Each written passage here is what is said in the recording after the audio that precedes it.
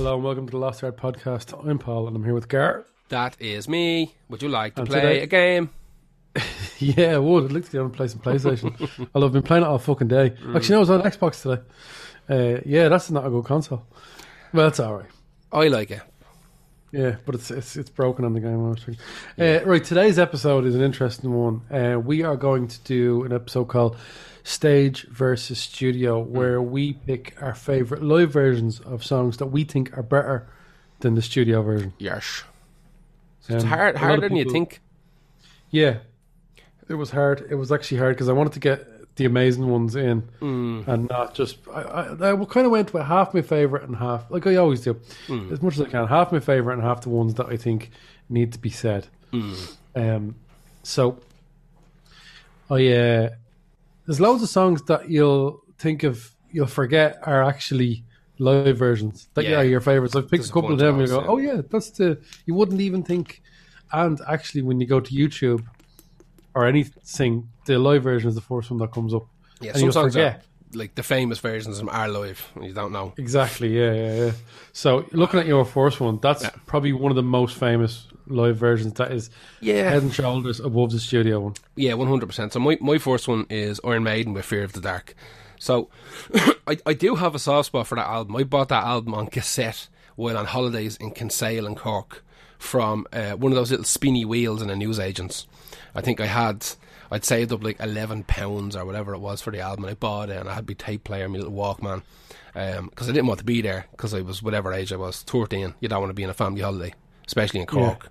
And so I had me little Iowa headphones, Walkman, and I bought this tape, and I had heard, like I think I had like Power Slave and stuff like that. It's your average 13-year-old metalhead sap, you know, with a German army jacket with like a big Metallica logo fucking markered on the back of it, that type of stuff, you know. And bought this album because I think it only just come out. It was 1992 or something, 1993, I can't remember, that the album came out. And I was mad into it. A lot of people hate that album, but some of my favourite Maiden songs are on there. Like I don't get I don't really get metalers in general these days, or back then even. I don't really see what the problem with that album is. It's a good not album. it's not like the other stuff. But actually is, sort of, I thought. Yeah, kind of is. Yeah. Like Chains of Misery and stuff like that might be a little bit more poppy or less evil, but that's fine, you know. That's what I was doing. The evilness. It's not as evil. But then again, like this song, Fear the Dark, is one of the most evil songs they ever wrote. But I always remember listening to that song, obviously the title track off that album, going like, this is an amazing song, but it never felt right to me. Never felt right until I heard. Now here's the thing about it. The version I picked is from Live at I'm Donington. looking at it now. I just realised that. I was like, you didn't pick the one I thought you picked. Yeah, and I'll tell you why. Because I went through all of the live versions, right? I went through all of them. It's not on Live After Death because that's too early, right? It's on whatever the next big live Iron Maiden album is, because you have to get the timing right on these things. Because Iron Maiden have been around for so long and have so many live albums. Because their shows are such a big kind of production that everything gets recorded. So I went through all of the live versions of Fear the Dark, and I'm not going to lie to you, they're all almost identical, right? The band are that good at what they do. They just clown songs. There's very little messing around, very little kind of they don't add anything in. They just get up there and they play the fucking song straight through, and they have their own, you know, sound engineers and recording equipment, so everything is of very high quality of recording to begin with. So I picked this one. I picked the one from Donington 1998, which is just a bit different, that's all. All the Brazilian listeners are instantly tuning out now. Of course, yeah. Like, They'll go, it's Rock in Rio. Yeah. I know, but it doesn't really matter. Like you said, that's such a high quality live band that it doesn't matter. Like I picked this one because you never hear anybody talking about this Live at Donington album, and the set list on it is really, really good. So like I said, this is one of my favourite Maiden songs anyway. But there's something about, how do I even explain it? It's not the crowd that make the song in the live version. The mutants. Yeah, it's not the Iron Maiden, the Iron Mutants. It's not them, right? It's you know what? Iron Maiden fans are sound, but you said, you know, these are mutants, right? These are. Yeah. Everybody who's a super fan of any band is a mutant. It's just that simple. Especially Iron Maiden. Especially Iron Maiden. I But know they're likeable. They're likeable. they are. mutants, They're actually. generally nice fellas. I knew 2 or 3 of them that used to. They done the whole thing where when Dickinson was flying commercial flights. They would go on holidays just to say Bruce Dickinson flew them on the holidays. That's what they would do. They are a worthy band to have a mutant following. Absolutely. What I mean is, I think the band are good enough that mutantry spawns from that. It makes sense. It's a charming mutantry. Absolutely. Like, there's a lot of bands that have mutant fans. You're like, really, that band? Well, Iron Maiden. Yeah, Pantera. What's the point? Well, I do think they're amazing. I think they're great. Their fans are not the right kind of mutant. But they're ropey, is what they are. Yeah, a lot of them need to just relax or just kiss a fella or whatever. Yeah, whatever you need do to whatever. do. Yeah. Get that out of your system. Exactly. So, like I said, I know a few of those guys, but there's something about the live version of the song, and like I said, it's not the crowd. The crowd do add a little bit to it. It's not the fact that it's not like picture perfect. I think it's the fact, and this is a weird one. I think it's the air. Right, that's going to sound weird, but I think that did they capture the Donington air on the recording? It's just that live air, right? There's something about the way the guitars sound when you know they're being played in a big giant stadium out into the darkness, and you can hear it. You can hear it. Like, I'm going to play a bit of it, right? Yeah. And tell me you can't hear. Like, close your eyes and tell me you can't automatically tell that it's nighttime. It's dark, the lights are low, and this fucking evil bleeding riff is playing, and Dickinson singing his bollocks off, and the crowd are holding up lighters, whatever. You can feel the effect that they tried to do in the studio, but just couldn't do. Here's a little bit of Fear of the Dark here now.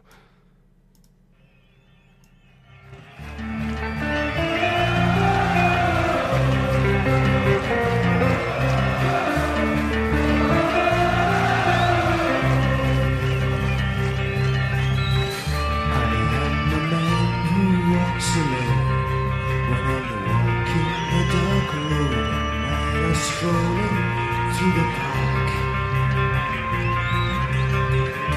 and when the light begins to change, sometimes feel a little strange, a little anxious when it's dark. Fear of the dark, fear of the dark. I have a constant fear, something's always near. Fear of the dark. Hey. I have a phobia. Someone's always there.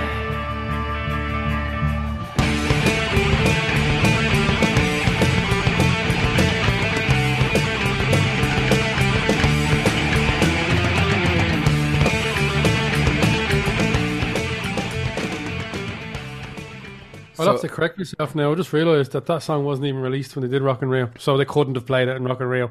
Yeah, like I said, there's two famous the original, ones. Yeah, the original Rock and Rio. Yeah, there's two real famous Iron Maiden albums. There's Live After Death and Rock and Rio. They're the two big ones, but this album wasn't. You have to go after. There's still about 6 versions of this song on their live albums because they're swine thread. It's like every year they release a fucking live album, Iron Maiden, and they're all pretty up there. But like I said, I think with this one, the kind of extra member of the band is just nighttime air. As stupid as that sounds, there's something about the kind of natural reverb and the space and the kind of hollowness of the open air concert being pumped back in via the microphone that you can hear it. And it makes more sense to me. Now, whether it's more proficiently played in the studio, that's not really up for argument. Like, it definitely is. You know what I mean? It's tighter. You can hear everything perfect, all that kind of shit. But for the effect that Iron Maiden are trying to get across with this song of Fear the Dark, like, live is the only way forward. The only way forward. There's actually better versions of this on a couple of bootlegs. I have a couple of bootleg CDs, like just mixing desk recordings, and some of them are incredible, but again, they're not official, so they're not on Spotify, so you're stuck with this one. But yeah, it's just we could make so many playlists of stuff that's not on Spotify. Oh, dude, you don't understand. Last night I wanted to play that Whoop That Trick song by Terrence Howard from the Hustle and Flow soundtrack, but that's not on there. Song. It's amazing. Really? So I had to play the original one. That's actually a typical song that would not be on Spotify if you think about it. It's silly. Soundtrack. It's not great for soundtracks. Spotify. Yeah. And so the original one is a guy called Al Capone wrote it, and I played that. It's not as good though, and it's too long. It's him referencing the film and it's not as good. So yeah, It's that type of the film. You're like, ugh. Sickener, yeah. And the riff's not as good either. So it's slightly edited for the movie. But anyway, that's my first one. Fear the Dark, live at Donington, 1998. But like I said, it literally, it could be any decent live recording of Iron Maiden. It's just that song needs to be live. Like, it's great on the record and it fits, but it's missing something, you know. That extra moving mechanic to the song is just darkness. That's all it is. Iron Maiden need a bit of open air darkness. Who was your first one? My first one is a song that we talked about on the radio show the other day, Aerosmith, Dream On, which is the classic from like the 70s, and it always sounds strange when you listen to it because it doesn't sound like Steven Tyler initially. Yeah, that's right. It's because it's, you know, when he was first coming out, he didn't have that. He hadn't become like Mick Jagger yet. Yeah, do you know what I mean? yeah. Really, he had an incredible voice. Don't get me wrong, but it doesn't really sound like the Steven Tyler. I was going to call him a sleaze merchant, but that sounds like something that fucking the newspapers would call him. True. True. You know what I'm talking about? Yeah.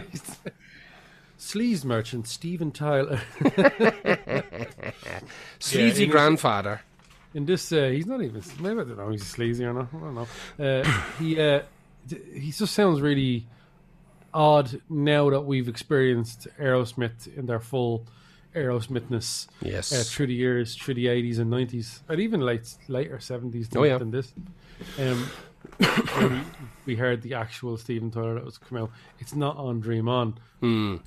So I wanted to play the live version of it. Now, this live version is from the 1991 MTV 10-year anniversary show. Remember when like music was really, really good at this stage? Going from the 80s into the 90s was shocking good. Yeah. Like it really, really was. So they did this with the arrangement by Michael Kamen, who did like Highlander and Die Hard, Dead Zone, Life Force, and Lethal Weapon. He did Pink Floyd The Wall as well, but he also did Last Hero, and that's where this song lands on that soundtrack. This version landed on it like I think a year later, maybe not even a year, I don't know. This soundtrack is unreal. Like Cypress Hill, AC/DC, Alice in Chains, Megadeth, Queensryche, Def Leppard, Anthrax, and Michael Kamen with Buckethead together. Wow. At last, Yeah. Yeah. Look at her. Cypress Hill, Fishbone, Tesla, Def Leppard, Queensryche, Megadeth, Alice in Chains, AC/DC. It's a serious lineup. Yeah, it's. I thought Guns N' Roses were on that as well. Convinced Guns N' Roses were on that. Anyway, everyone knows the original of Dream On and how it doesn't really sound like it, but this, if you want to give it a blast, is the way Dream On I think sounds best. The absolute way better than the studio version and the best live version of it as well. All right.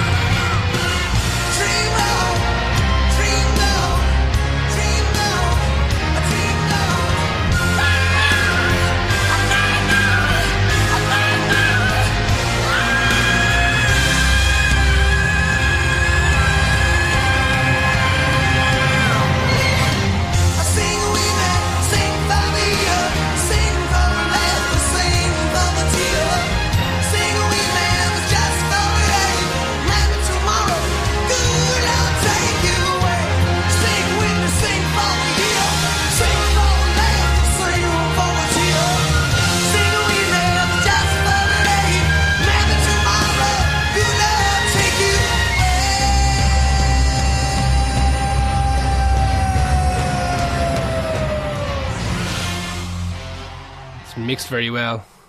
That sounds so good. Yeah, like the epic. Like it's already an epic song, but when they add Michael Kamen to it, and then, Jesus, that version is just.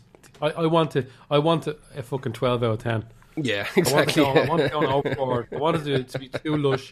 I want people to go, no, too much for me. That's where it lands, right for me. It's the red velvet cake with chocolate sauce on top of it, made in a bowl made of Smarties. That's And what it cherries is and like. everything, Yeah, too the much. whole shebang. But The whole shebang. I just think the little runs on the strings coming up into the bits just make it, and having him even without the orchestra, having him sound like himself on this song, Yeah. makes it infinitely better. Well, also you've got like the actual band instruments as well are not like they're not super separated. It just sounds like this kind of cacophony of fucking band of rock band. And that's That's hefted fine. up a little bit as well. Oh yeah, definitely. Yeah. Almost so certainly. That's it is in it's in an MTV studio, but it's not a studio version. That's a 100% live version. Absolutely. MTV comes up a lot in this. I think this is going to, because they put so much money behind Yeah. things. Look, it just will. That's Dream On. It's definitely the best version. There's no arguments to be had. Yeah. So who's your next one? My next one is AC/DC with whole lot of Rosie. Yeah, this is I forgot about this. This is definitely. This is off the If You Want Blood album, and this is probably my favourite live album of all time. It sounds fucking incredible, right? Yeah. And like it sounds fucking incredible because of the secret ingredient in most live albums, and that is overdubs, right? Overdubs are the dirty little secret of every live album you've ever loved in your entire life. It's just the way it is. There's no getting around it. There's overdubs on 99% of live albums. The only ones you won't get overdubs on are the ones like the MTV Unplugged, where they're recording it on like video. You know what I mean? That type of stuff. Yeah, it would be almost impossible, surely, to do that. It just wouldn't make sense. They could do it, but it wouldn't make sense. And they could fix it while panning. Well, apparently, usually the drums is usually what they do end up keeping from most live things, because that's the one thing that people kind of cop onto was like drum separation and stuff like that. So if you were to use you got the live version and you had the studio version, and say you ripped the studio version of the drums and replaced them with the live one, like people would cop it. So apparently 9 times out of 10 they end up leaving the live drums and they'll overdub guitars and vocals, and they don't do it all the time, but a lot of the time it's done. There's one coming up now later that there was a big fight in the camp about. But If You Want Blood, 1978 in the Apollo Theatre in Glasgow. It's the only live album that has Bon Scott in it. After that, Bon's dead, and that's the end of it. You got was it Brian Jones? Brian Johnson. Was it Brian Jones? My fucking brain today. I was drinking last night. I was drinking last night, gang, and it's just the way it goes. But yeah, I think this is my favourite live album ever. This version of Whole Lot of Rosie was so good that they released it as a single, and having singles released from a live album is a rarity.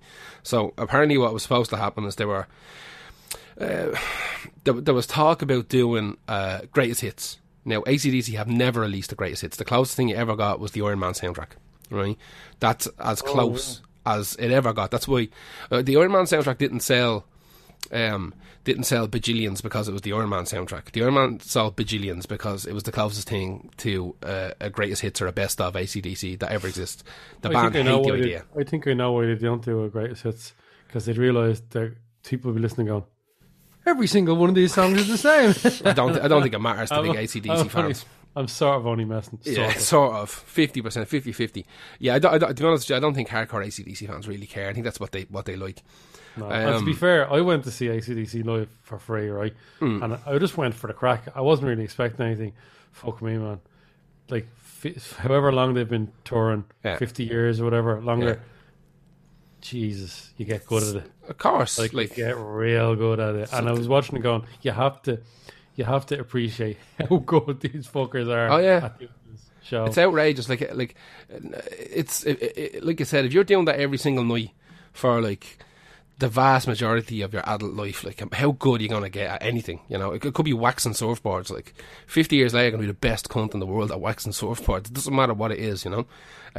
This version is just it's fucking so good. Like now, originally this was on Let There Be Rock, and this version that you hear off the live one is a little bit shorter than that original version of Let There Be Rock. I think they chop out the second solo or something like that. A lot of, what you hear with an awful lot of these live albums is the crowd noise is chopped and added in later, right? And it's just the way it goes. They use tape loops of crowds to kind of make the crowd swell at certain moments. That's when you get a really good live album, you're like, oh man, that gig sounds unreal. It sounds unreal because they like in post production created the ultimate gig. You know what I mean? They made the crowd react where they think. In the Beatles' case, they actually had to tone it down. Yeah, exactly. Because that's just and Michael Jackson would have to tone it down. Exactly, it's too much screaming. Exactly. So even stuff like at the beginning of Whole Lot of Rose, you'll hear like the Angus, Angus, like that was all added in. You know, that kind of stuff. Was it? Yeah, and then they were doing it live. This for me, ruining this. Yeah, they done it live. Like it did happen at gigs live, but it was chopped and added in and stuff like that. Now this gig was recorded, but the footage, all the footage wasn't released, and there was a rumor that. Not all the songs that made it to this album were recorded at the Apollo Theatre as well. So it's easy for me to dismiss AC/DC a lot because I think like it's not interesting enough for me. But then when I hear them like Tanda, you're like, Jesus, that's real good. And also, this was brand new and mind blowing at the time. Absolutely, so like retrospectively looking back before I even had any experience of that going. Well, it's a bit boring. It's the same song over and over again. I am happy that AC/DC never learned any new tricks because I can only imagine what it'd be like if AC/DC tried to do like a ballad or a fucking prog rock song or something. It's not that they wouldn't be technically capable of doing it, but what's the point? People want that fucking Iron Man shooting rockets out of his whole music. Like that's why they picked it. I thought at the gig I'd be like 4 songs in going, no, I've had enough of this. I swear. One song and I was like, "Oh fuck, this is deadly, be unreal, this is deadly." Yeah, I'd love to see them at some stage. As I said, this is the last. Are very much a live band, yeah, very much so. And because the music it's not simple. Like it's definitely very technically proficient. Angus Young is doing like bananas fucking guitar licks on command. They are really, really well written songs. Exactly. The rest of the band are just plonking along, having a bit of crack, which is great. You know, because it's about the singer, whoever the singer might be at the time, and Angus, like one of the few examples of, like I don't know. I reckon a lot of them are good. To be honest with you, I know. Don't get me wrong. They're shit help, but they're not doing it. Like AC/DC sounds, the drummer is just doing 4/4 fucking like pop beat, which is great because it works. What's the point in doing anything else? You know, the bassist is just plodding along, grooving, and that's great as well. Because if they done anything else, if they broke out of it and they all start doing weird spirals and jazz fumbles and stuff, it's not going to work. Like the rhythm section has to be like toy as a nun's arse, while fucking Angus runs around giving it loads. When Chris Slade plays with them, they do a few drum solos, but like you'd watch a Chris Slade drum solo. You actually would. Like, we're going to play a little bit of Whole Lot of Rose. We'll play it from the start. We'll play a minute or so of it, just because why not? Because it's fucking incredible. Like I said, this is probably my favourite live album of all time. It's super. I even have the special edition CD here somewhere that has they like I said, they did record this, but it was never released in full. But I think there's bits and pieces of this gig that were shot on film on the DVD included with the albums. I need to dig that out and have a look. This is Whole Lot of Rosie.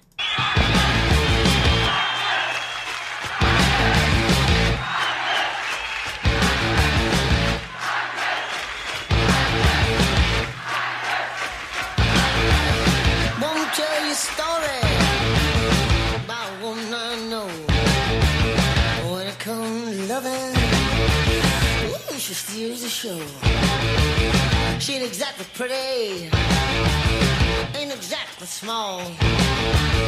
4-2-3-9-56. You can say she got it all.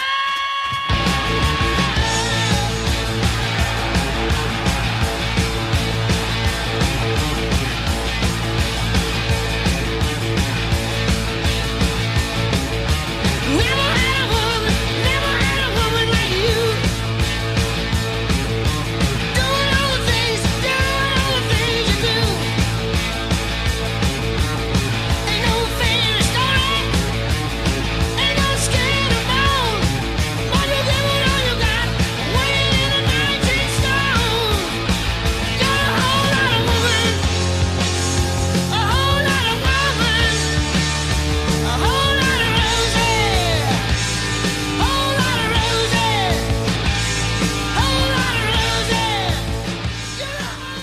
fucking outrageous. And do you know how in every song isn't the same? You know when they change the chord with a whole lot and they go lower, woman, that's just fucking unreal. Yeah, it's just simple little changes that they make to like the main riff to kind of turn into a chorus. That song is about a 19-stone Tasmanian woman who approached Bon Scott in a bar while they were on tour, saying that she had slept with 24 famous musicians that month alone, and would he be up for helping her make it to 25? So we went home with her, and then wrote a song about it. Did you do the sex? He done an L sex and the full sex. Yeah, full sex on this giant Tasmanian woman, and wrote a song about it. So is that why they have? That's why they have the big blow up. Yeah, yeah, oh, yeah, yeah. That he even gives out our measurements and all in that song. Like, it does. He goes through the whole lot. The whole literally 9 yards. That's an absolute banger. It's outrageous. It's fucking outrageous. Anyway, that was again. We have to point this out. That's better than the studio version. It's impossible to capture that energy that's there. Even if bits of it are overdubbed, they have to be overdubbed to that point of energy that's being captured live. So if you think about it like this, right, with these live versions, they play them in the studio once or twice. Well, they play it a lot of times to get that version, but out on the road, there's a chance. Songs evolved a bit as well. Like, there's a chance they're just going to do a better version at some stage down the road. 100%. It'll be captured at the right time with the right feel. They'll all be playing with a little bit more feeling. So it's bound to happen that there'll be a live version that is better than the studio version in most cases. Yeah, absolutely. In this case, it's on like their most famous AC/DC live album, which is, as I said, If You Want Blood, it's just bananas. There was a story about why it's called If You Want Blood. I can't remember. It's something like somebody asked Bon Scott what he wanted out of fucking music, what he wanted out of rock and roll, and he said blood or something like that before he ran on stage. It's one of these cool quotes that like NME got off him before he ran on stage. That's my favourite song by them. If You Want Blood, you got it. It's fucking If You Want Blood, the song is insane. Everything on that album is top shelf. It's on Any Given Sunday, if you remember that base or American football movie. I know of, I've never seen it. Fucking, that's in that, and it's like, perfect. Lads getting their eyes popped out of their sockets and everything. Horrible. It's deadly. There's nothing better than good song placement. We talked about it with video games a couple of weeks ago. There's nothing better than good song placement in media. Like it's lovely to have like an orchestral score and stuff like that, and setting the mood music. But every now and again, you're watching Iron Man fly through the sky, knocking the bollocks out of fucking terrorists and shooting rockets out his hole, fighting big giant other robots and stuff. Like, you really want AC/DC. Like, it's nothing else to do bar AC/DC, to the point where the Iron Man armor seems to have that AC/DC built into it and just pumps it out like when he's fighting, like, or else he has an iPod in it and he just starts from A. Exactly, that's it. Skipped. Anyway, that was Whole Lot Rosie White. Skipped ABBA and went straight to AC/DC. Yeah. Who's your next one? My next one is a famous live version, more famous than the original, possibly, I reckon so. It's All Apologies by Nirvana. From the MTV Plugged from 1994, live in New York. I think it is more popular. It is. Like, it is more popular. I feel it's better, but it's not arguable, but it's more popular, because if you search for this, you're always going to get the MTV Plugged version. Yeah. Because it just has a... Like, it's... Right, okay, so the original All Apologies is the last song on the last Nirvana album ever released, In Utero. The closing track, and it's brilliant, don't get me wrong, but it feels like, listening to it unplugged so much, I feel like I'm listening to a live version when I'm listening to the studio one, and vice versa. Do you know what I mean? Like, some things feel like they were meant to be, and it's just through exposure more than anything else, really. But it's not just exposure; it's due to the fact that exposure comes from the fact that this version is better. I think, anyway. The original was released as a double A side with "Rape Me," and nominated for 2 Grammys in 1995. Is that right? When this version was 1994. Maybe. This would have been just posthumously. I don't think so. You sure? No, not when he played it live. He couldn't be posthumous when he played it live. But there's something. Maybe it was a couple of years later that this got released on LP. because they'd done them all, didn't they? It was just a big television event. I don't know if there was plans to ever release like it recorded, and then they'd done it after he died, and then everybody got their fucking releases. Well, he died the same year as this, Yeah. so I can't remember, man. I was too young to go, that is cool, I don't care when people died. So this was performed last in this song was performed live last, the 4th of March 1994. I should have checked when this fucking thing was recorded. In my head, they did MTV Unplugged, and he died a year later. But that can't be true now that I'm doing the math in my fucking head. So I should have checked that. I'll but I check it didn't. now. Right. Um, The phone Joe, check is it- on.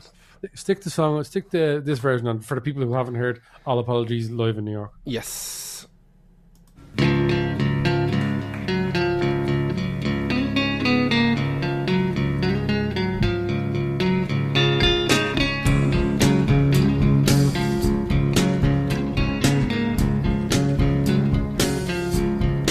What else should I be? All apologies. What else should I say? Everyone is gay. What else should I write? I don't have the right. What else should I be? All apologies. In the sun, I feel as one. In the sun, married.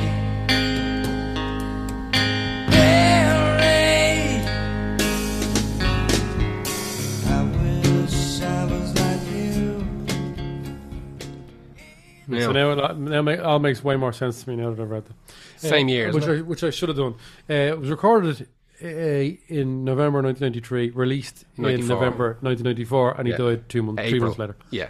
Yeah. So, right, in my head, I was like, fuck, did I not write that down? I thought that this was pushed out soon after it was recorded. It was a year. Yeah. They were working, obviously, on editing this. Because there's something in my head about there was no plans to release these things as albums. They were just going to be MTV shows, and they were just going to get whatever rebroadcasts kind of plays out of it and stuff like that. And then he died. Now that wouldn't have been quick enough. His death wouldn't have been quick enough to turn around. So somewhere while he was still alive, it was decided to release these as LPs like a year later. You know. So yeah, there is a difference. Like, because I mean, it's going to take X amount of time to get those things mastered and sent off to be, you know, whether it be pressed into LP, pressed into CD, tape, whatever, you know. You're looking at years turning around anyway. So No, this was released on CD at the same time as it came out. I don't remember. I mean, Was it? No, really? I knew that. Yeah, because Jesus, that was when. Like, I think in terms of Unplugged initially, you're right. They weren't releasing them on CD straight away at all. They were just like, this is an MTV thing. Yeah. Then they were like, why are we not releasing these on? yeah, why don't we do this? Yeah, exactly. I don't know. Look, here's the thing. We don't get as much time to research everything we want to this thing. And also, in my head, you know when you think you know everything about this song, and then you sit down and go, forgot Oh, yeah. loads about this song. Yeah, I forgot all the things. I could have told you dates and names when I was younger about all this stuff. 100%. Yeah, get old Days. and stuff gets pushed out, lads. It's But, the way it but you happens. think, but you forget that. You think, okay, that's in the filing cabinet. That's fine. But that filing cabinet's on fire in the bin. Oh yeah, That's exactly. gone now. If you don't access it every 6 months, Yeah. it's gone. Like, you know, it just goes out into the lane, Yeah. and then someone So collects it. I was like, okay, I'm running low on time to do my research. All apologies. I'm pretty sure I'm good with that one. I'm fine with that. I'm fine with that one. So yeah, there you go. Couldn't get my dates right with that one. Don't give a shit. Be grand.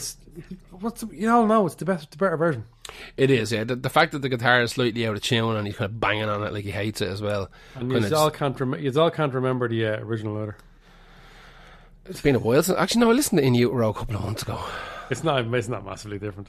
It's just you can tell that it's chunkier. Yeah, yeah. I listened to it a while ago. I'm fucking. But I always get halfway prefer his through. voice. It is. You're right about the guitar being. Just slightly Whatever. out. And he's louder because he didn't like how low he was on this album. and I think that was fixed in the remasters. But Yeah, there was more. yeah, he was really unhappy. Steve Albini, was it? It's Albini, yeah. The version they sent in to the record label was rejected, and it was sent off to be remixed and remastered somewhere else, and they hated the version of it that came out. Yeah. That's why, This was he was so particular about this album. Yeah. I don't know if he would have ever gotten it the way he wanted it or whatever. Yeah, well, what was this? It was about 6-7 years ago they released the Albini version of it. It was like the black covered in utero with the Albini mixes on it. I'm not going to lie to you, I don't know if I ever properly listened to it. Well, I don't think I bought it. Kurt Cobain liked the Albini initially. He had to keep fighting with him, going, my voice is too low in this. Oh yeah, because Albini's a prick, like. But Famous prick. He famously mixes stuff low. Yeah. I got weird comments on my video about my voice being too low in my song. Really? It was on People are Instagram weird about with that. randomer stuff. Yeah, And do you I ever was just, well, to be fair, if you only listen to pop music now, the vocals are mixed so high oh yeah. that Yeah. people are getting used to that being a thing. It's not nice. Absolutely. Go back and listen to... I always say to people as well, like when I was doing that Empire record last year, and I play it for people, those people who like listen to pop music and listen to like rap music and stuff like that would say, oh, the vocals are very low in it, you know, I can't understand what you're saying. And I'm like, it doesn't matter, it's Yeah. garbage anyway, like, it's fucking... it's I talk shy. It's like, I'm thinking along like the lines of stuff like downward spiral and shit like that, where the vocals are kind of sank in a little bit, and like it's the voice is using the instrument more. I'm not conveying a message. Exactly. I'm not trying to sell you a fucking washing machine here. You know what I mean? Like Yeah. I guarantee you, I'm not saying anything too important. I guarantee you that, because I don't have too much things of importance to say. So, Are you ever walking through like a supermarket and there's a pop song on, and you're getting to the back speakers? Because actually, sometimes I don't know why. I remember I was working in Dunn's before, and they had their stereo speakers panned. oh yeah, that happens. Yeah, It's terrible. yeah. But you'll realise how high the vocals are mixed when you can Yeah. you're over the music side and you can still hear the vocals too loud, and you go over the other. Well, I remember hearing Rihanna. I'm going, I have to listen to that when I go home to see if that's actually that loud. And whatever song it was just the vocals were so loud in the song. I just don't really like it. I played Doesn't Rihanna it? last night. I played S&M, which is a fucking killer. That's I the love song it. I was just thinking of. Yeah, It's a banger. it's fucking outrageous. Outrageous. Although instead of, you know what, not phonetically, but that line, chains and whips excite yeah. me. Chain So there, much whip, better. night, man. So much better if it's whips and chains, because also you're already used to whips and chains, but it works. It flows better in the song. Yeah. So I must give her a buzz there and take that up with her. It might Do. not be too- Let's not be do a too little late to fix remix for that. her. You might not be too late to fix that. Anyway, what's your next one? My next one is one of the most famous live albums of all time, and it's Tin Lizzy, and I picked Don't Believe a Word off Live and Dangerous from 1978. This is definitely 100% better than the studio version. 100%. Now, this is the most controversial live album ever. Yeah, I remember hearing stories about this. So the whole idea was Tin Lizzy had been working with Tony Visconti for a while, and they wanted to go into the studio and make a new album, but he was up to his bollocks in other projects, and he just didn't have the time. He just did not have the time to commit to a full-scale record with Tin Lizzy. He wanted to, but he was already booked up. So the lads had no idea. They were like, well, why don't we do a live album? And Visconti was like, absolutely, I can 100% get behind a live album. Take half the time, and that's the time I have. So they said, all right, cool. Yeah. So they booked, recorded like a bunch of shows, and you ended up with songs from London, from Philadelphia, from Toronto, being used on this album. It was London 76, Philly 77, Toronto 77 as well. And in 1978 then, the year that it was released, they brought it to Paris, to a big studio in Paris, to kind of mix it and all this kind of shit. Brought all the tapes. They sat through 30 hours of live recordings, picking the best versions of songs and all this kind of shit, you know, and sat down. Now, here's where it gets weird. The level of overdubs is in high contention here between Visconti and the band, right? The band say that like 99% of it is live. They're like, no, absolutely, 99%. Like we overdubbed a bit of guitar, and one of the songs that we used was actually from a sound check, so we had to overdub Crowd crowd noises in behind the sound check because there was obviously nobody in the arena. So that's the band story, and they're sticking to it. Visconti says, nah man, 75% of that was done in the studio. Like, we kept the drums and the crowd noise and everything else is overdubbed. And Visconti's like, I can prove it, like I have the recordings, like the master tapes are here, you know what I mean? And the band are like, absolutely not. And they were giving out then. The band were like, we're so loud, there's no way you could do that many overdubs because of like mic spillage and shit like that. And I'm thinking, I don't think Thin Lizzy actually understand how like recording works. You know what I mean? I don't, like, if you're not playing something completely different, it'd be grand. Here's the thing, right? If they go to Tony Visconti for a live album, they wanted a fuck ton of production on that. Absolutely, because you don't need a producer for a live album. He's David Bowie's producer. You're gonna go and sorry, you know, like, he was probably like, we don't do live albums. What are you talking about? Yeah, what do you need me for? Like, well, we know what they needed him for. I don't know. Well, I'd say they were still fucking Whopper live, but absolutely. Like, I know a couple of people that saw them in the heyday and were fucking blown away. And don't get me wrong, but the difference is when but at the same time, can you imagine going, Brian, what did you think of Thin Lizzy? You saw them, didn't you? Yeah, all right. Exactly. You're gonna ramp that story up. Of course, oh, lads, you well, I tell you, yeah. I grew up with Phil Lynott. Back in the day, did you not see the beer pile? Do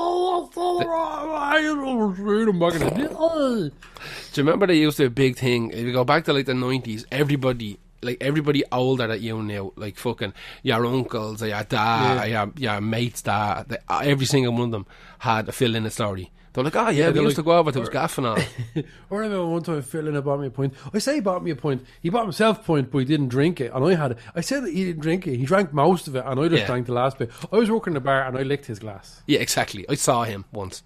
Like, everybody had Phil Lynott stories about playing football with him on a team or going to school with him. I met in 1 year, I think I met about 8 people that told me like the wrong story about where he was from and everything. You know what I mean? Like, I went to school with him and like in Drumcondra. What? You know? Oh yeah, in Westmead we went to school together. What? Like, everybody just had lawyers. It was like everybody with Finglas knew everybody at Maslan as well. Like, even to this day, you talk to anybody 50 years of age and up in Finglas, and they'd be like, yeah, you know, going over, having a few cans with the lads in Aslan. Like, I knew lads who were telling me that, like, the drummer at Maslan was going to give them a drum kit. You know what I mean? That type of shit. Like, that's probably true. Is that true? I doubt it. I mean, Aslan, like, they probably live in council houses in Finglas still. Like, they'd have a few bob, but nothing bananas. Like, not enough to be giving away drum kits. Like, drum kits at least, I wonder. I doubt it. Then we had an old snare floating around. There's a snare, you know what I mean? A cymbal, you know, broken a guitar amp or something like that. But I knew that many people when I was growing up in Finglas that were talking about Aslan. Like, as in, like, they were starting a band off Aslan's back. We're going to call ourselves Baslan. They're going to support Aslan. It'd be unreal. But yeah, this, don't believe a word. I think this just overdubs or not. This is a better version of the of this fucking of the studio version. It's just I don't really like the original, and whenever I hear this, I go, that sounds like it's pacier, surely. Yeah, it's a tiny bit faster. You know, it's a couple of percentage faster, and the guitars sound a bit better. His voice sounds a bit better. The guitars definitely sound better on this. Yeah, there's just something about it. I'm going to play a bit of it here now. We're going to play it from zero, and we'll get a minute or two with this bad boy.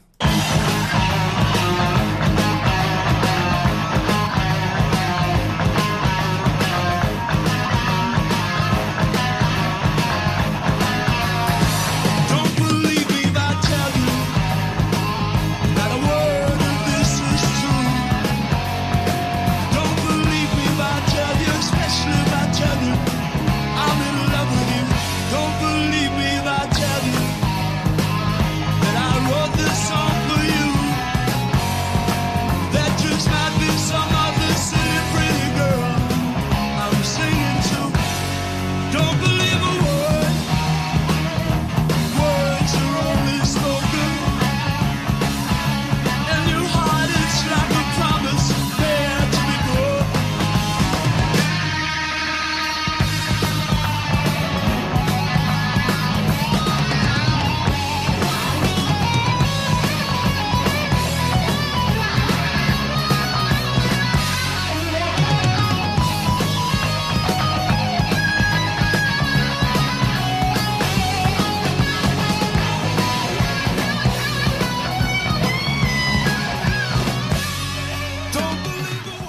I'd bet the bottom end of my bollocks that solo was definitely overdubbed. It sounds too hear nice. it. Yeah, you just hear it. You just know that that's a studio. Whatever about you could go 50-50 on the guitars because they kind of have that weird transistory type of feel. Yeah. They're a little bit noisy, and I think if they were studio done, they'd be a bit more rounded or something. But that guitar solo, like I bet me balls that was dubbed in, almost certainly. It's just too. It sounds a little bit different from the other guitar amps and everything, like so. I don't know if I had to do it. If I had to, I don't know if I believe Visconti about 75% of it being. Did you hear the dubbed. stories about the crowd though? Is that Well, in your? They looped that as well. Like all the crowd, like they were using crowd Well, noise from fucking London and using that in the songs they recorded in Philadelphia. And I shit. heard that it was bits from Bowie's live stuff as well. Could possibly be. Like just whatever, like Visconti, whatever had it. It's Visconti, not Viscotti, is it? Visconti. Yeah. Yeah. Had just better crowd sounds from him. It's just had the library of cunt screaming. Yeah. He's like, right, these maybe, Thin yeah. Lizzy ones are very, very high end, very toppy.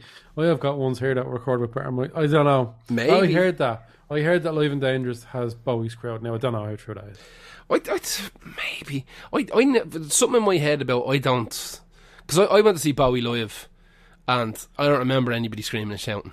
Like, I don't think his songs are screaming, shouting songs. They would have been at this time. Maybe. At this year. Oh Jesus, yeah. Jesus. Maybe. In the Jesus late Christ, 70s. Jesus Christ. Maybe, Maybe, yeah. I love doing a crowd noise with the back of my head. We can sell that to Tony Visconti's Thin Lizzy. fucking his library, whoever's in charge of his library. So like I said, there was one song that was a sound check that they definitely just took some crowd noise and laid that in underneath. I don't know what song it was. I don't know if they said what song. It could have been that one. I doubt it, but I'd say it was one of the kind of slower ones. This is Don't Believe a Word. Phil, I can't do Phil. I can hear Phil in his voice in my head. Yeah, it doesn't come Very, out. very hard to do. I am the worst at accents in the fucking world. I am brutal. I'm good at them, and I can't do Phil in it. I have to practice. Can't do it. I just can't. Everybody just sounds fucking Jamaican. It's just that I have that course, that Jamaican accent course. You know what I mean? Yeah. Do Scotland, yeah, man. Like I just can't. It's just everything just comes out like that, even if it's not that in my head. If in my head I'm doing the full fucking Scottish patter, like what comes out is fucking rice and beans. Like absolutely. No, like I can do so many accents from all around the world. Do that lad from Crumlin.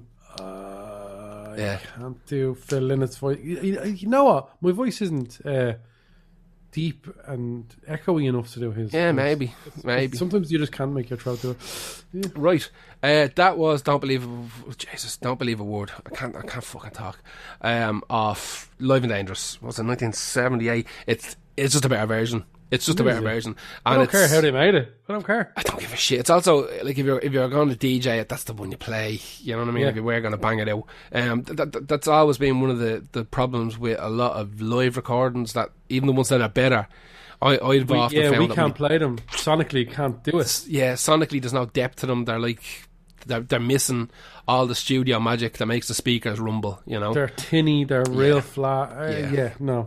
So like in terms of like DJing, not really. That's why you do get away with this because apparently so much of it is studio. Like like you can feel your body wobbling when that's played loud. You know what I mean? Because sonically, the full depth of the music is there. Well, loads of them are just the kind of skin on the fucking boiling milk. That's all they are. You know. What is your next one? My next one is 2, but it's kind of a medley. They kind of blend into each other, and it is Elvis's Hound Dog and All Shook Up from his 68 comeback special. So I grew up listening to these originals. Like, I don't think anyone in my gaff. My ma was a massive Elvis fan, but Ma'll always tell the story about how someone stole her Elvis records when she was a kid, and that's all she'll ever hear, like from about Elvis. So I think maybe that stayed with her, and she didn't really listen to much Elvis in the gaff because of that. Like, Maz will always have a story behind. I remember that. Yeah. On my records. Oh yeah.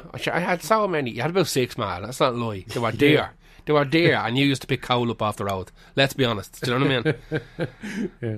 But like I'd like to say like that Elvis was always played on the gaff. It wasn't. But I still know these songs inside out because they're Elvis. He's the biggest. Can't help it. Like, biggest. even if you don't like Elvis, you know loads of his songs.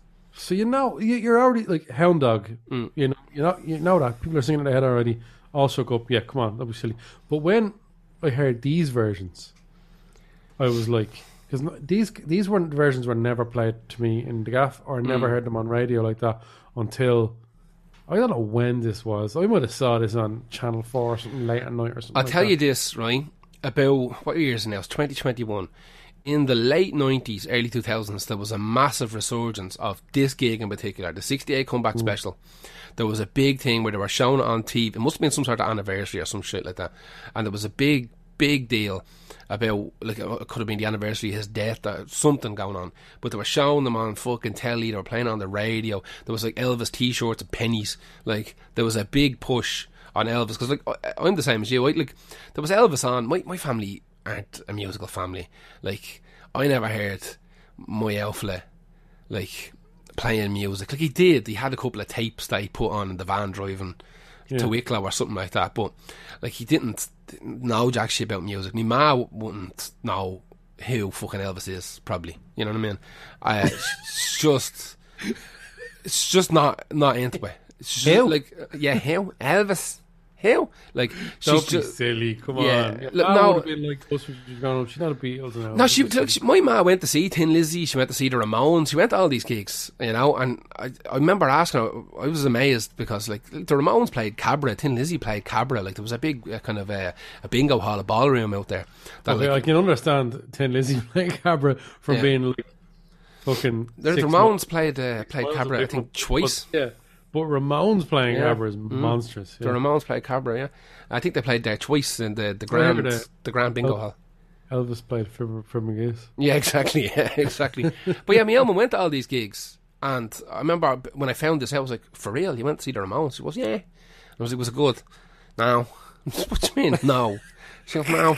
Started shouting and screaming. Your mother just did that thing I joked about earlier. But you can tell you Yeah. So, but like, like, these things I would have picked up off the TV and the radio, you know what I mean? But like I said, I definitely remember like late 90s, early 2000s, like something big with Elvis happened. I can't remember what the fuck it was, but he was everywhere Maybe then. It was just getting a massive re-release on DVD. Maybe it was 40 years. Could have been. I don't know. Yeah. Anyway, this was the one that people might recognise when he came out dressed all in leather. All in leather, influenced by like Teddy Boys, and I think a little bit more directly Vince Taylor, who is the Vince Taylor's the guy who spawned Ziggy Stardust. If anyone doesn't know that, it's the actual person who spawned Ziggy Stardust. He used to always wear all leather and became a famous singer in Paris, doing rock songs like Teddy Boy rock and roll. Not quite like Teddy Boy, just looked like that. Then came back to London and went mental. To put not too fine of a tune on it, but like, so this marks Elvis Presley's return to a live performance after 7 years of doing movies, Yeah. which he knew were garbage. Oh yeah. They were shocking. I watched so many of them as a kid. They used to be on TV every week. I liked Elvis back then. I turned him off. I can't stand him. Like him in Hawaii, you know. Oh, that's the one I always remember. I always think of the one in him in Hawaii, and it looks like it was coloured in afterwards. Yeah. So the world was moving on with music, and he's like, "Here, I'm fucking Elvis, mate." Yeah. So we went back to do this TV special, to the comeback special, and it to me, it just sounds like he missed it, like a lot. So he did a sitting down session, like where he'll do In the Ghetto, I think, or whatever like that, and stuff like that. But this is when he stood up and gave it socks. So if you want to give it blaster, people will know these two songs. They're kind of a medley, so it's quite short. All right. You ain't nothing but a hound dog, crying all the time. You ain't nothing but a hound dog, crying all the time. Well, you ain't never called a rabbit and you ain't no friend of mine. You ain't nothing but a hound dog, sleeping around my door. You ain't nothing but a hound dog, crying all the time. Well, you ain't never called a rabbit, you ain't no friend of mine.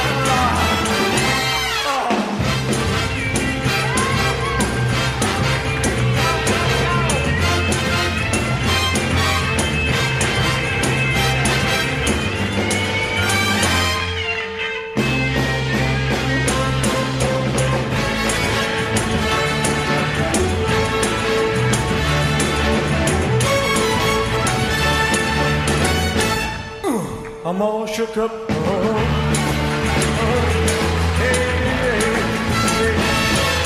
I'm busting my shoulder, what's wrong with me? I'm itching like a man on a further tree. My friends say I'm acting a wild as a bug. I'm in love. I'm all shook up.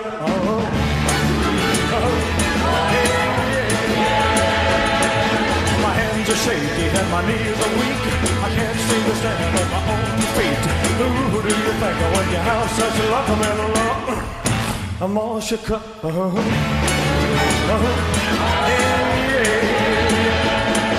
please don't ask me what's on my mind. I can see him in my head doing it. Do you know what the gas thing is? A lot of people, a lot of the reviews at the time said it's very reserved for Elvis. And I don't think it was, to be honest with you. Do you know what it was? He's surrounded by a stage of girls who I think were told to relax for most of it. Don't fucking go mad. Yeah. But they should have let them go. Fucking put them in. Yeah. The idea, the way it was set up, you're better off not really watching too much of that 68 and just listening to it. Because that sounds better than what it was filmed to look like. Yeah, yeah. Because listening to those are bangers. Oh, yeah. Straight up. Yeah. Killers. And they're playing like he's either like, come on, in the middle, like, yeah, come on, and everything's 10 times faster, and the brass section are going fucking 90. Yeah. Look, I love those versions more. Every time I think of like a good live version, I think of the 68 comeback. Yeah. Do you ever watch the Danzig comeback special he done a couple of years ago? No. Where he tried to replicate the Elvis one. So we got like Danzig. For the whole time Elvis or Danzig has existed, we've wanted him to do an Elvis cover, and then he did an album, and It's the worst. it's the worst thing ever. It's so bad. But he done like the Danzig fucking comeback special or whatever the fuck it was called. I think it was 4 or 5 years ago. Look for it on YouTube. Exactly right. But he just like rented. It's like a sound stage or something, and he just rented it, and they made like. It's like I don't even know what you'd call it, like a live performance, but you know, it's him with an acoustic guitar and him with a band, and you know, he's got podiums and he's walking around. There's one where he does like an acoustic, he does like 2 or 3 acoustic Misfit songs with Doyle, but like Doyle is wearing full makeup. Can I ask you something that you'd know more than I would, right? Right, his last 2 albums have sounded like dirt, like garbage. Yeah. Is he short of a few quid? I'd say so, to be honest with you. I get the feeling, or is he scabby cunt? Well, I don't think he's not doing anything on like Def Jam American or anything anymore. You know what I mean? So I don't think that the finance is there. Like, but by the time they done whatever Danzig fucking 7, people were kind of stopped caring because he was doing. He thought he was evolving, but what he was doing was just making shite music. And that label would have had infinite money and infinite savage producers, and would have had Rick Rubin sitting on his shoulder and shit, you know. And that when that was taken away from him, I don't know who the fuck's putting out his records now. I'd have to check. But did he just get like a young fella?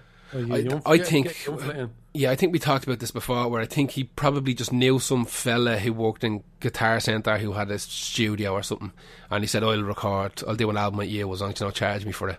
You know, that type of thing. I've never seen someone. But here's the thing: I know. Surely there's people that we would even know that are better producers than whoever did those last few albums. 100%. They sound like they were recorded in the little cupboard under a sink. Well, to be honest with you, I'd say the issue more so than the studio they were recorded in and the producer would have been Danzig's attitude to it. I think that Danzig thinks that he just. Even if it sounds shite to everybody else, he'll think that's great. Oh, it's raw. Yeah. You know, it's raw. It sounds good. It's raw. And everyone's like, that's garbage, man. It's out with tune. Your voice is broken. Because his voice is shot to shit. Like, it's really, really shot to shit. The way he sings... Yeah, you couldn't keep that up. Like that. It's incredible. Like. Yeah, you just couldn't keep it up. A lot of people take the piss out of Danzig, but he brings a lot on himself, man. He doesn't seem like a nice person, A. Really. B, musically, like... He had one of the most important bands of all time in the Misfits, and then he comes back doing this kind of goth rock devil shit that was like shit off for 4 albums. Like the first 4 Danzig albums are fucking incredible, and then you've got good songs and stuff after that. But then he starts getting ahead of himself, and he starts writing fucking arias and shit like that, and deciding he wants to do like opera stuff, and he just can't do it. And now he wants to be a movie director. He's got that fucking vampire movie coming out. And Yeah, it reminds me a little bit of Fred Durst. Popularity doesn't equate talent. no. You know what I mean? Like, you can get quite lucky with the people you surround yourself by, like Fred Durst and like Danzig. I think he's quite lucky. But Definitely. Well, Danzig is obviously, I think, leagues better. But Danzig's a proper fucking songwriter, you know what I mean? Like, Yeah, you he give is. Danzig a guitar, he'll bang you out an album in a week, you know what I mean? And some of it's probably all right. In that regard, I think Danzig's biggest issue has always been quality control. He just doesn't seem to have it. he doesn't Seem to have it because there's no record label, no serious record label on earth that would allow him put out like that Skeletons album or that Covers album. It just wouldn't have happened. Like anybody would have heard that and went, "That's going back in the oven till it's done." Like, cause it's what happened with Elvis and movies. Exactly. Just to bring it back to Elvis, because we took move off that. Yeah. That was Elvis. Yeah. Hound Dog, and also go from the the 68 comeback is a mixed bag, but like listen to it, it sounds way better than the people kind of take it away from it when you look at it. Definitely. Who's your next one? My next one is, we're going back to MTV here. We're going to do Alice in Chains with Down in a Hole. Oh, 100%. Yeah, It's just there's something about, this is what, 1996? Yeah, 1996. you can feel the fucking pain. Yeah, I love Alice in Chains. I'm a massive Alice in Chains fan. I don't understand anyone that doesn't. Yeah, No, right, okay. You don't have to love Alice in Chains, but you should. But I don't get some people. Very rare, very, very rare you'll meet someone that doesn't like Alice in Chains. Yeah, so, you know, someone who's like actively negative about them. They're shy. I don't think I've ever met any of them. I don't think I've met one person, and I know the problem with them saying it is they said it after I said, I don't think I've ever met anyone that thinks Alice in Chains are bad. Just being an edgelord. And he went, yeah, because he didn't say it like off his own free, like, you know what I mean? Yeah, just reactive to you. Yeah, honestly, Yeah. them and White Zombie, I thought they're almost two untouchable bands. Yeah, it's pretty impeccable. Like the track record is there, and it can't be touched. And as much as I love those albums and I love those songs and all this kind of shit, there's something about the kind of proof is in the pudding there, where when you take a song and you strip out all the kind of cool effects and fucking, you know, distortion and tempo and big banging drums and all this kind of stuff, and bring it down to a couple of acoustic guitars, acoustic basses, and a drummer using fucking reeds or you know, kind of brushes or something like that, and the song not only sounds the same, but it's not better, it's just a different song completely, that absolutely works in this new environment. And loads of songs don't. Like, loads of music just doesn't work in a kind of acoustic or in a live environment. It can't be done, you know.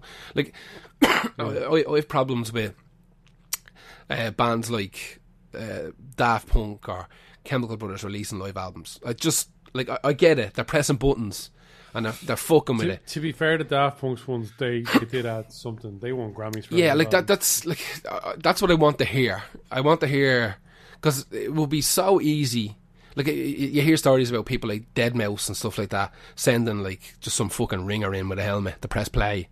You know what I mean? And look like he's doing shit. Like Deadmau5 pre-recorded his live set and made it sound a bit different and chunky, and hands your man the set and the helmet on USB stick. And goes, you're in Israel tomorrow. You know what I mean? You hear about shit like that all the time with electronic artists.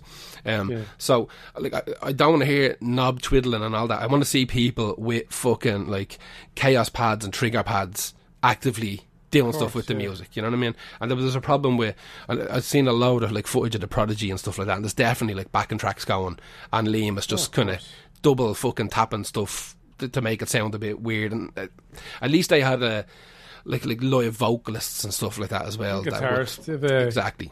Gizbo on guitar. Exactly, to kind of add to the jazz of it. But when you look at Alice in Chains, you're looking at the core band using weird versions of their instruments, and like I said, you get this new version of the song that's equally as good as the original. I don't think it's better, it's a different song. Let me play a bit of Down the Hole here now. Like the meat of the song is still there, but there's something new and different to it that makes it just a different entity altogether. Bury me softly in this world.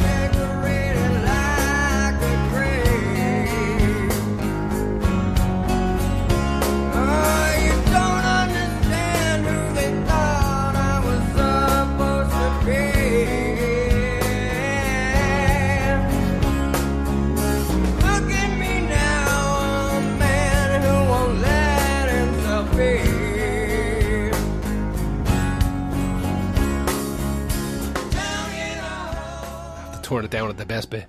But Do you know why I think I prefer this version as well? Hmm. You can literally hear the genius of their harmonies. Yep. Jerry Cantrell and Lansdale harmonies, because they're not matched up perfectly. You can hear them more Exactly, breaking apart a little bit and come back in. So your brain gets to actually decipher what's happening with them, Exactly, because yeah. it can be too easy to listen to Alice in Chains and go, wow, it's brilliant. But when you actually really, really, really break down what Alice in Chains are doing in harmonies, it's fucking up there with Beach Boys, genuine. Yeah, at really this time is. there was no one else doing this. This was their first gig in 2.5 years. They'd done minimal rehearsals and stuff like that for this gig. Yeah. And apparently, when you watch the gig and you see all the candles and stuff, the black candles all over the stage, Lane Staley went out and bought them himself. He was like, I don't want mad lights on us. I fucking hate that shit. This is meant to be real low key. Let's make it look like a church. So he went out to like the local chemist and just bought a shit ton of candles himself and walked back into the studio. It was recorded in the Brooklyn Academy of Music. Walked in, lit the candles, placed them themselves, and off they go. And all of a sudden, then you end up with this fucking like iconic looking set just because of a load of candles, you know. This is the MTV Unplugged performance I've watched by far more than any of the other ones. Definitely. Because this was what we would do after Fibbers. We would go back and smoke fucking weed or hash at the time, whatever, and listen to this or watch this. Because Nirvana's one is great and all, but yeah, I'm going to say this right now, right? I'm going to say this right now. I don't care that you broke your elbow. No, I'm going to say this right now. I said it. We said it before. We broke down who's the best band out of this scene, and it's definitely Alice in Chains. Yeah, 100%. Yeah, They're all incorrectly labelled grunge, bar possibly Nirvana. very much so. And out of all of them, Alice in Chains are so far ahead, I think. 100%, Genuinely, yeah. really. Like, I think that Nirvana had the best album. Yeah. But overall, Jesus Christ, man. Alice in Chains are... do you know what? They're mislabeled as a metal band originally. Yeah. A grunge band and an alternative rock band. They transcend all that. Completely Very all much, that. yeah. They really I don't know what type of category you put them into, but they're definitely their own thing. There's no one else like them. There was a million contenders to that throne. Like, so many bands tried to do. Like, you had, like, even bands like Incubus and all that had a shot at trying to do that style and tried to get that feel, and no one could do it. Yeah. No one was capable of doing it, really. I think listening to Down the Hole there, that could be like in the top 20 songs of all time. It's so good. Like, especially that version of it. Like, when you Yeah, hear them that doing version, it, because he's fucked. he's bollocksed. The And- lyrics but- are making more sense than they ever Absolutely. But there's something about being able to hear the core of a song like that with like the acoustic guitars, and they're trying to dig in for the chorus. They're trying to dig in where there'd normally be like heavy distortion and stuff like that. So like Jerry and that like digging in with the picks, and you can hear the strings like banging off the fretboard and shit. But it all adds to this like wonderful experience of hearing like this song fresh, even though you've heard it 1,000 times. Like you could listen to this album, every song on Alice in Chains Unplugged, you could listen to on repeat and nearly always hear it a slightly different way, because with all the bullshit stripped out, and don't get me wrong, the bullshit's amazing, but you take it down to the core to fucking like take the shoes off it and see how it runs, and it's keeping up. Like, it's definitely keeping up. It's an incredible piece of music. And is it better than the original?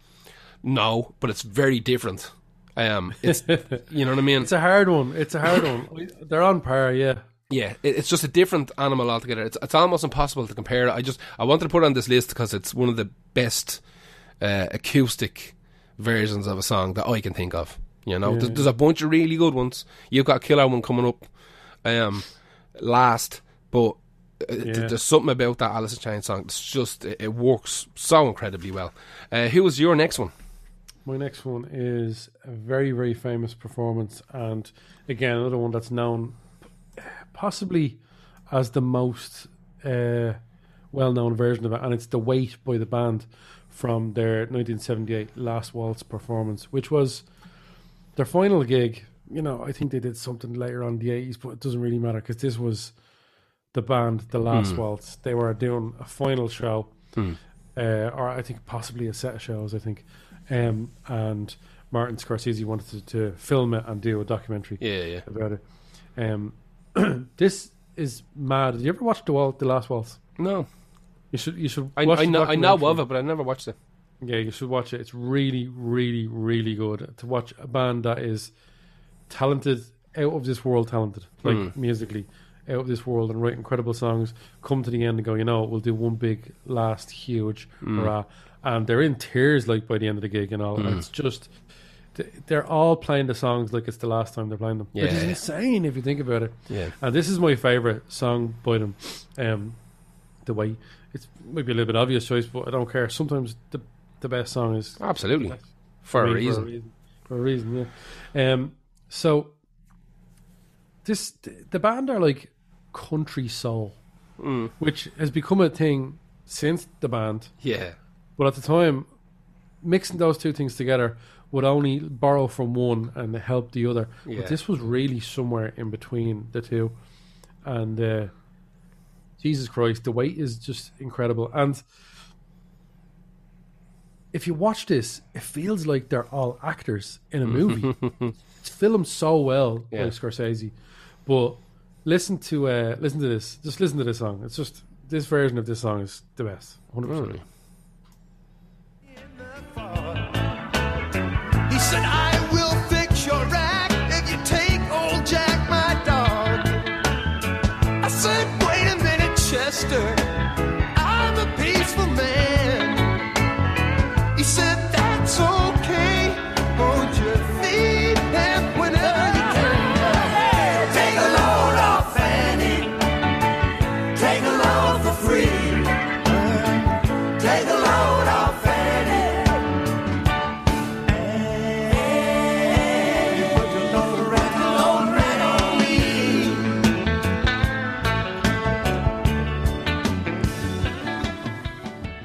Recording is really good. Separation is fantastic on all of it.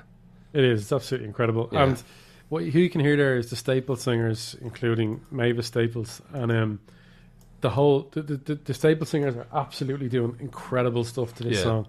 That I'm pretty sure are not there in the original 68 version. I haven't... This is the thing. I've heard the original 68 version only to compare it to this. Yeah. To make sure, like... That, Yeah. Yeah, Is it's it mad good. different? It's Yeah. good, but this one is... They're all playing with smiles on their faces. Yeah. I urge anyone to go out and watch The Last Waltz. It's incredible. And at the very, very end, you hear Mavis Staples saying, beautiful. That's the end of that song. And it's Really? perfectly finished it Deadly. off. And it's really, really emotional. The whole thing is quite emotional. So yeah, there's a performance and then there's a documentary. And I think the documentary performance is the best way to watch it. Yeah. I think. So check out that. Absolutely. And that's my second last best performance. Here's your My last one is a band that I really only give a shit about their first maybe 2 albums, possibly 3. And this is for a me, song. 1.5. No, two and a bit. Yeah, 2 and a bit I think is probably about right. And the album that this song is on, it's not mad in it at all, really. But I picked Muse and I picked the song Supermassive Black Hole. That's Because I tell you this, I don't really like it, right? This is weird. Really? Yeah, I don't like the fuck. I just don't. There's something about the way it's recorded that irks me or something. I'm not entirely sure. It bothers the shit on me. It's when they went full sort of, they're going for a pop sound. Yeah, there's something. I can't put my finger on it, right? I like the fucking. I like that early kind of ish Muse where it's kind of rock, alty, fucking crazy singing stuff. I like that weird Muse stuff. When they start going too poppy, it bothered me a little bit. But at the same time, I wasn't such a massive Muse fan that it didn't bother me to let them Yeah. go. You know what I mean? don't mind the poppy stuff. Do you know what I hate? I hate when they're doing some riff that's literally blowing the face off you.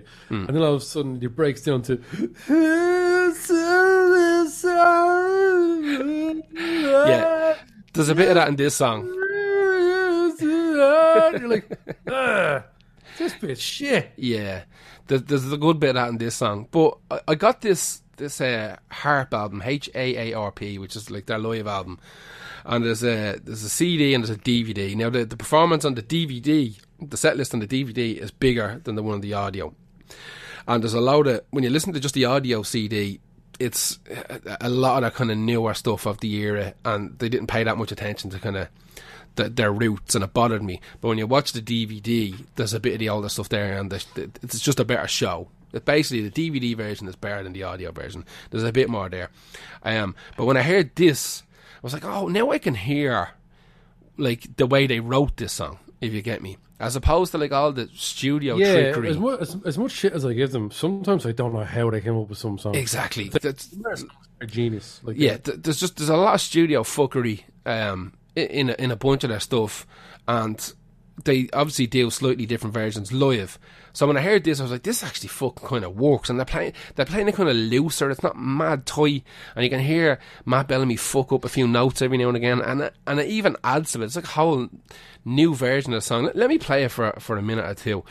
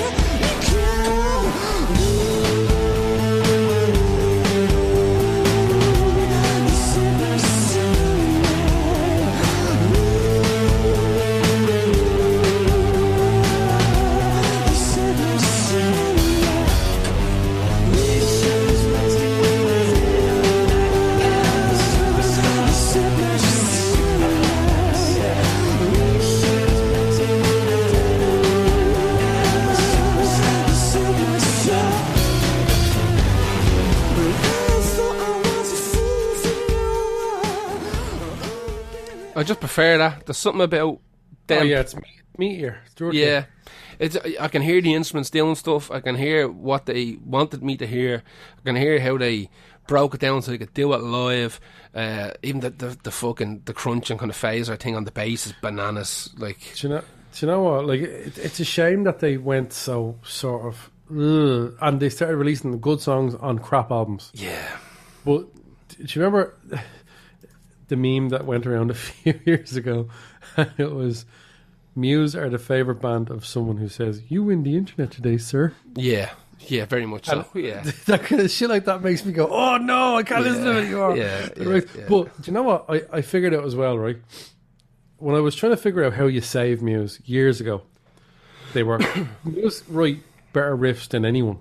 Yeah. Really, currently they could still do it better than anyone right now, bar maybe Rammstein or something like that. Even then, I still think Muse write a better riff. They just forgot how to write a really solid song all the way through. Here's what I think should have happened. It can't happen now. Daft Punk and Muse form a band. That'd be bananas. Imagine how good that would be. Yeah, like with the madness going. Like they Daft Punk get to take everything Muse write and chop it up. Yeah, and write better songs, and then Matt Bellamy comes along and sings over it again. That'd be cool. Fix it. I think it would have been the best thing that ever happened to music for about an hour. Then I'd get bored of it. But I honestly think there's something about listening to them going, there's certain bands, like if you listen to Harder, Faster, Stronger by Daft Punk, and you imagine Muse coming in with a riff on top of that. Tell me, right? I don't know. It's just a crazy, crazy idea. But I did see Muse live, and they are incredible. Oh, yeah, I well believe it. This live album, Harp, HARP, was recorded in 2007 in Wembley Stadium over 2 nights to a total of 180,000 people. Jesus, yeah. Like, that's how big Wembley is. Wembley is bananas, like, bananas. 180,000 people over 2 nights. And they just picked and chose the fucking... used the same set for both nights, so when they were chopping it up for the DVD, it looked the same, you know, like... Simple kind of trickery. And I don't think there's... As I said, when it's recorded live and put on DVD and stuff like that, there's not really much room for overdubs. I mean, you could, but people might catch on to I it. reckon there's not a massive I think this is amount. straight up, yeah. There's not a super massive amount left for Muse to be fixing. Exactly. I think it's straight up. 2008, this album came out. I only got this album a couple of weeks ago. I actually bought it in deals, of all places. I always see about 500 copies of Harp in deals. Yeah, I bought one for $150 and put it on the other day. I was like, this is pretty good. And like I said, and the Dawson's Creek soundtrack as well for some reason. yeah, and OK Computer, loads of OK Computer, and the full Ash sir. discography. Yeah. Oh god, they have so much Ash. And Yeah. one or two JJ72s, I think. Yeah, they love JJ72. And Take That and Gary Barlow. I don't know why. They have all Gary Barlow's Yeah. Christmas albums and deals and everything. Yeah. What else have they got? They have the old Skunk and Nancy and That's right. Natalie Imbruglia. Yeah, and loads It's of like like the- Sparkle Horse and all that kind of shit. Yeah, it's like the 90s. Yeah, in deals. I always have a route because sometimes I get a fresh batch in and it's $150. I bought stuff in there for $150 that I checked on Discogs was worth £40. You know what I mean? Oh. So 100%. Like even that Muse album, like I bought that for $150. It goes for like 16, 17 quid.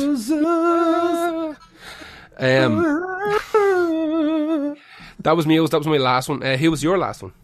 My last one is possibly my favourite live version of a song ever.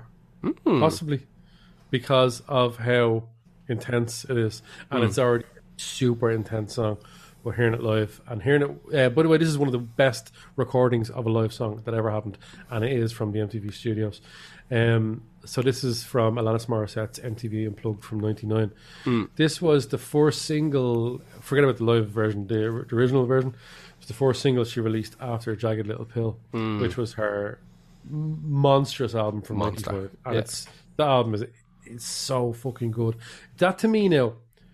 Like, I was sort of listening... I couldn't really listen to Sarah McLachlan and Fiona Apple and all them. It didn't do anything for me, really. I needed something more like Kate Bush. I needed to be a little bit either rockier or a little bit weirder. And Jagged Little Pill, the first time I heard it, I was like, holy fucking shit. Yeah. That's insane.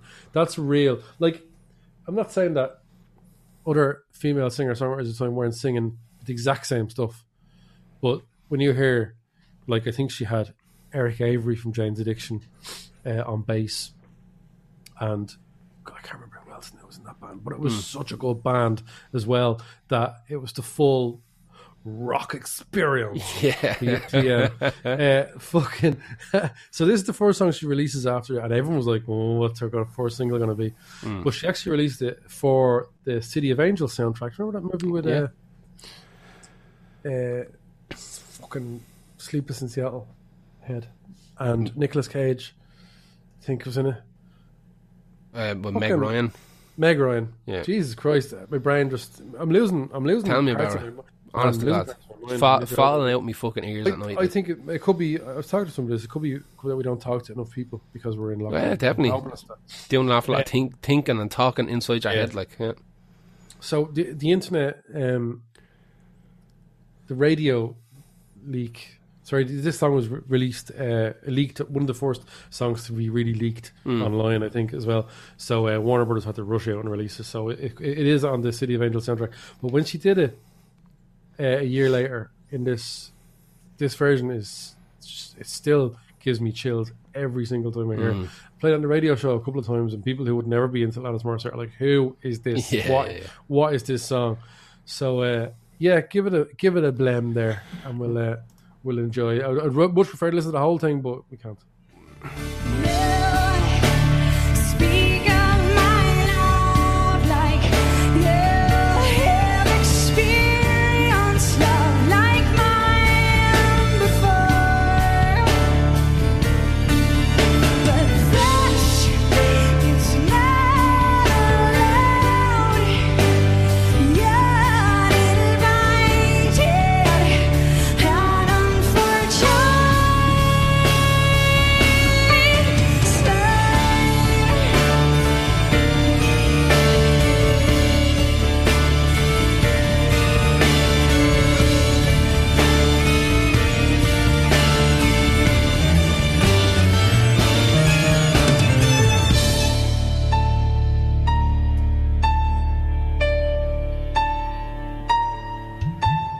I don't think you're unworthy, but I need a moment to liberate.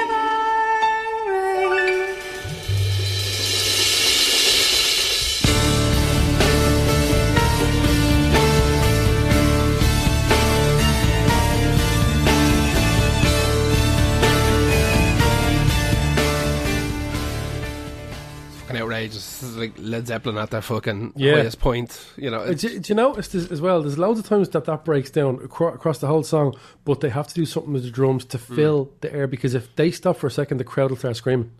And it'll wreck the buzz. There's a bit where it just breaks down to the piano notes, splashes.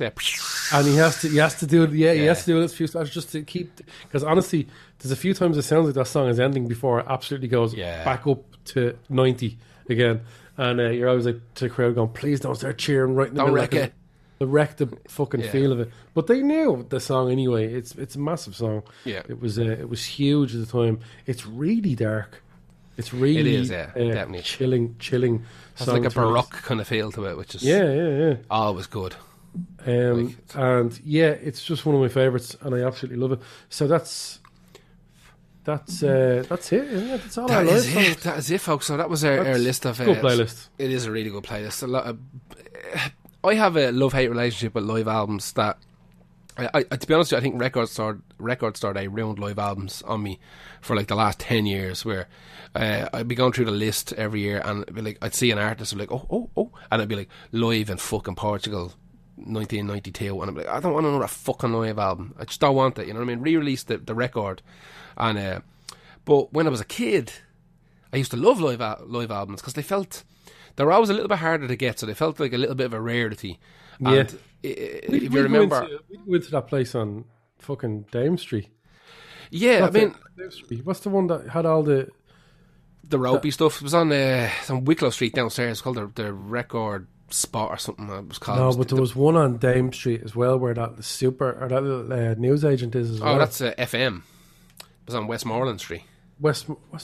Yeah, Westmoreland. Yeah, You're right. underneath the fucking dodgiest bleeding spar with the Chaos Energy Londis, sorry, on the corner on O'Connell Bridge. Yeah, it was pretty much underneath there.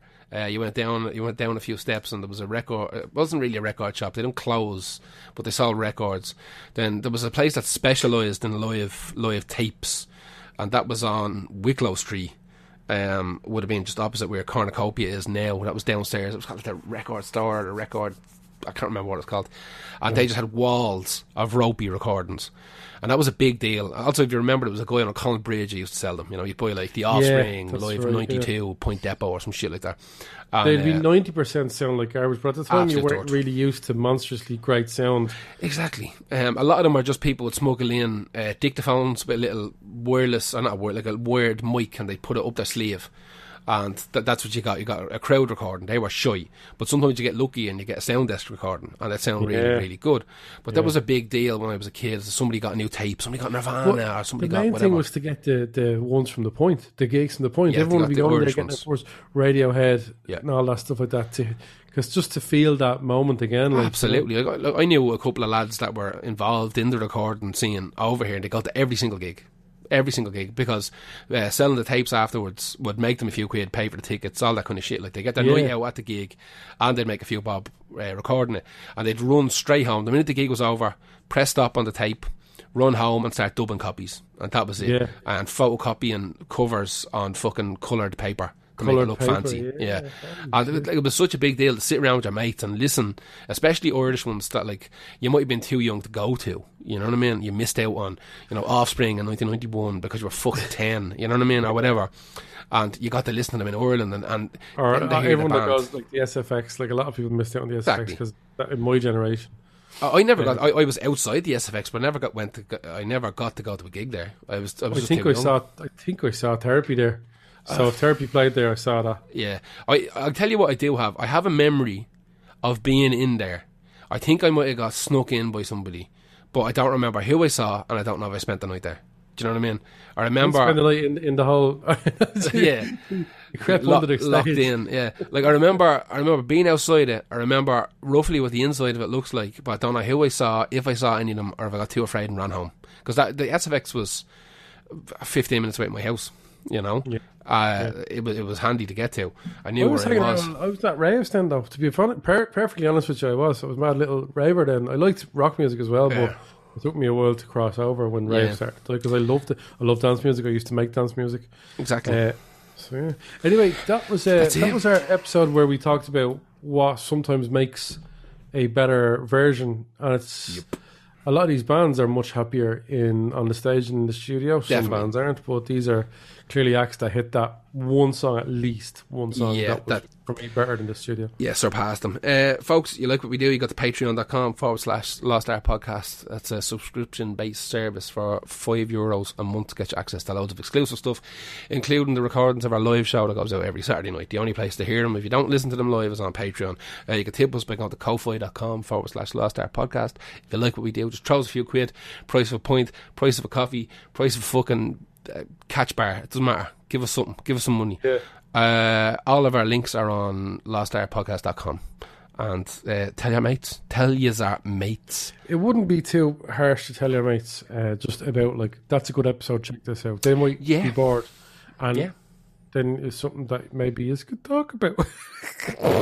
I mean, that do it again. You don't have to be like, fucking listen to Lost. You know, you don't have to do that. But like, maybe we talk about a band, you know, your mate likes. I tell them about that episode. That's all.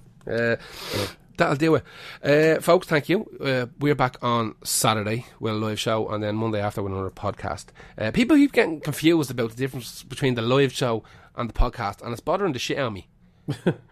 Like, I talking to people, they're like, are you doing a podcast on Saturday? I was like, I don't do podcasts on Saturdays. Like, you don't listen to podcasts on Saturdays. You know what you listen to? You listen to me and Helmut getting drunk, like, on Saturday nights. That's what you hear. Not a podcast. I think they'd enjoy the podcast. I mean, I think everybody who listens to the live show listens to the podcast anyway. Most of them. But like, there's two wings. There's multiple wings to this fucking Lost Art thing. But like, the two main ones are the live show that's been running since the fucking pandemic hit, and the podcast that's been running for a couple of years now. Like, you know the bleeding difference. Like, for fuck's sake, I'm talking about seeing fucking crackheads kiss down the canal. Like, oh, lads, on Saturday night. Some of that radio show stuff was incredible. Yeah, like, I'm not talking about fucking what version of Voodoo Child is better. Like, you know what I mean? Monday morning, get you a factual, fun podcast with a playlist that might hopefully break you out of listening to the same fucking 10 songs that you've been doing for the last 5 years. You know what I mean? On Saturday night, just crack open a can, talk shite with us, and we play a load of music and have a bit of crack. Yeah. Anyway, see you on Saturday night, gang, and again, share this podcast out. Tell yous our mates. See you after.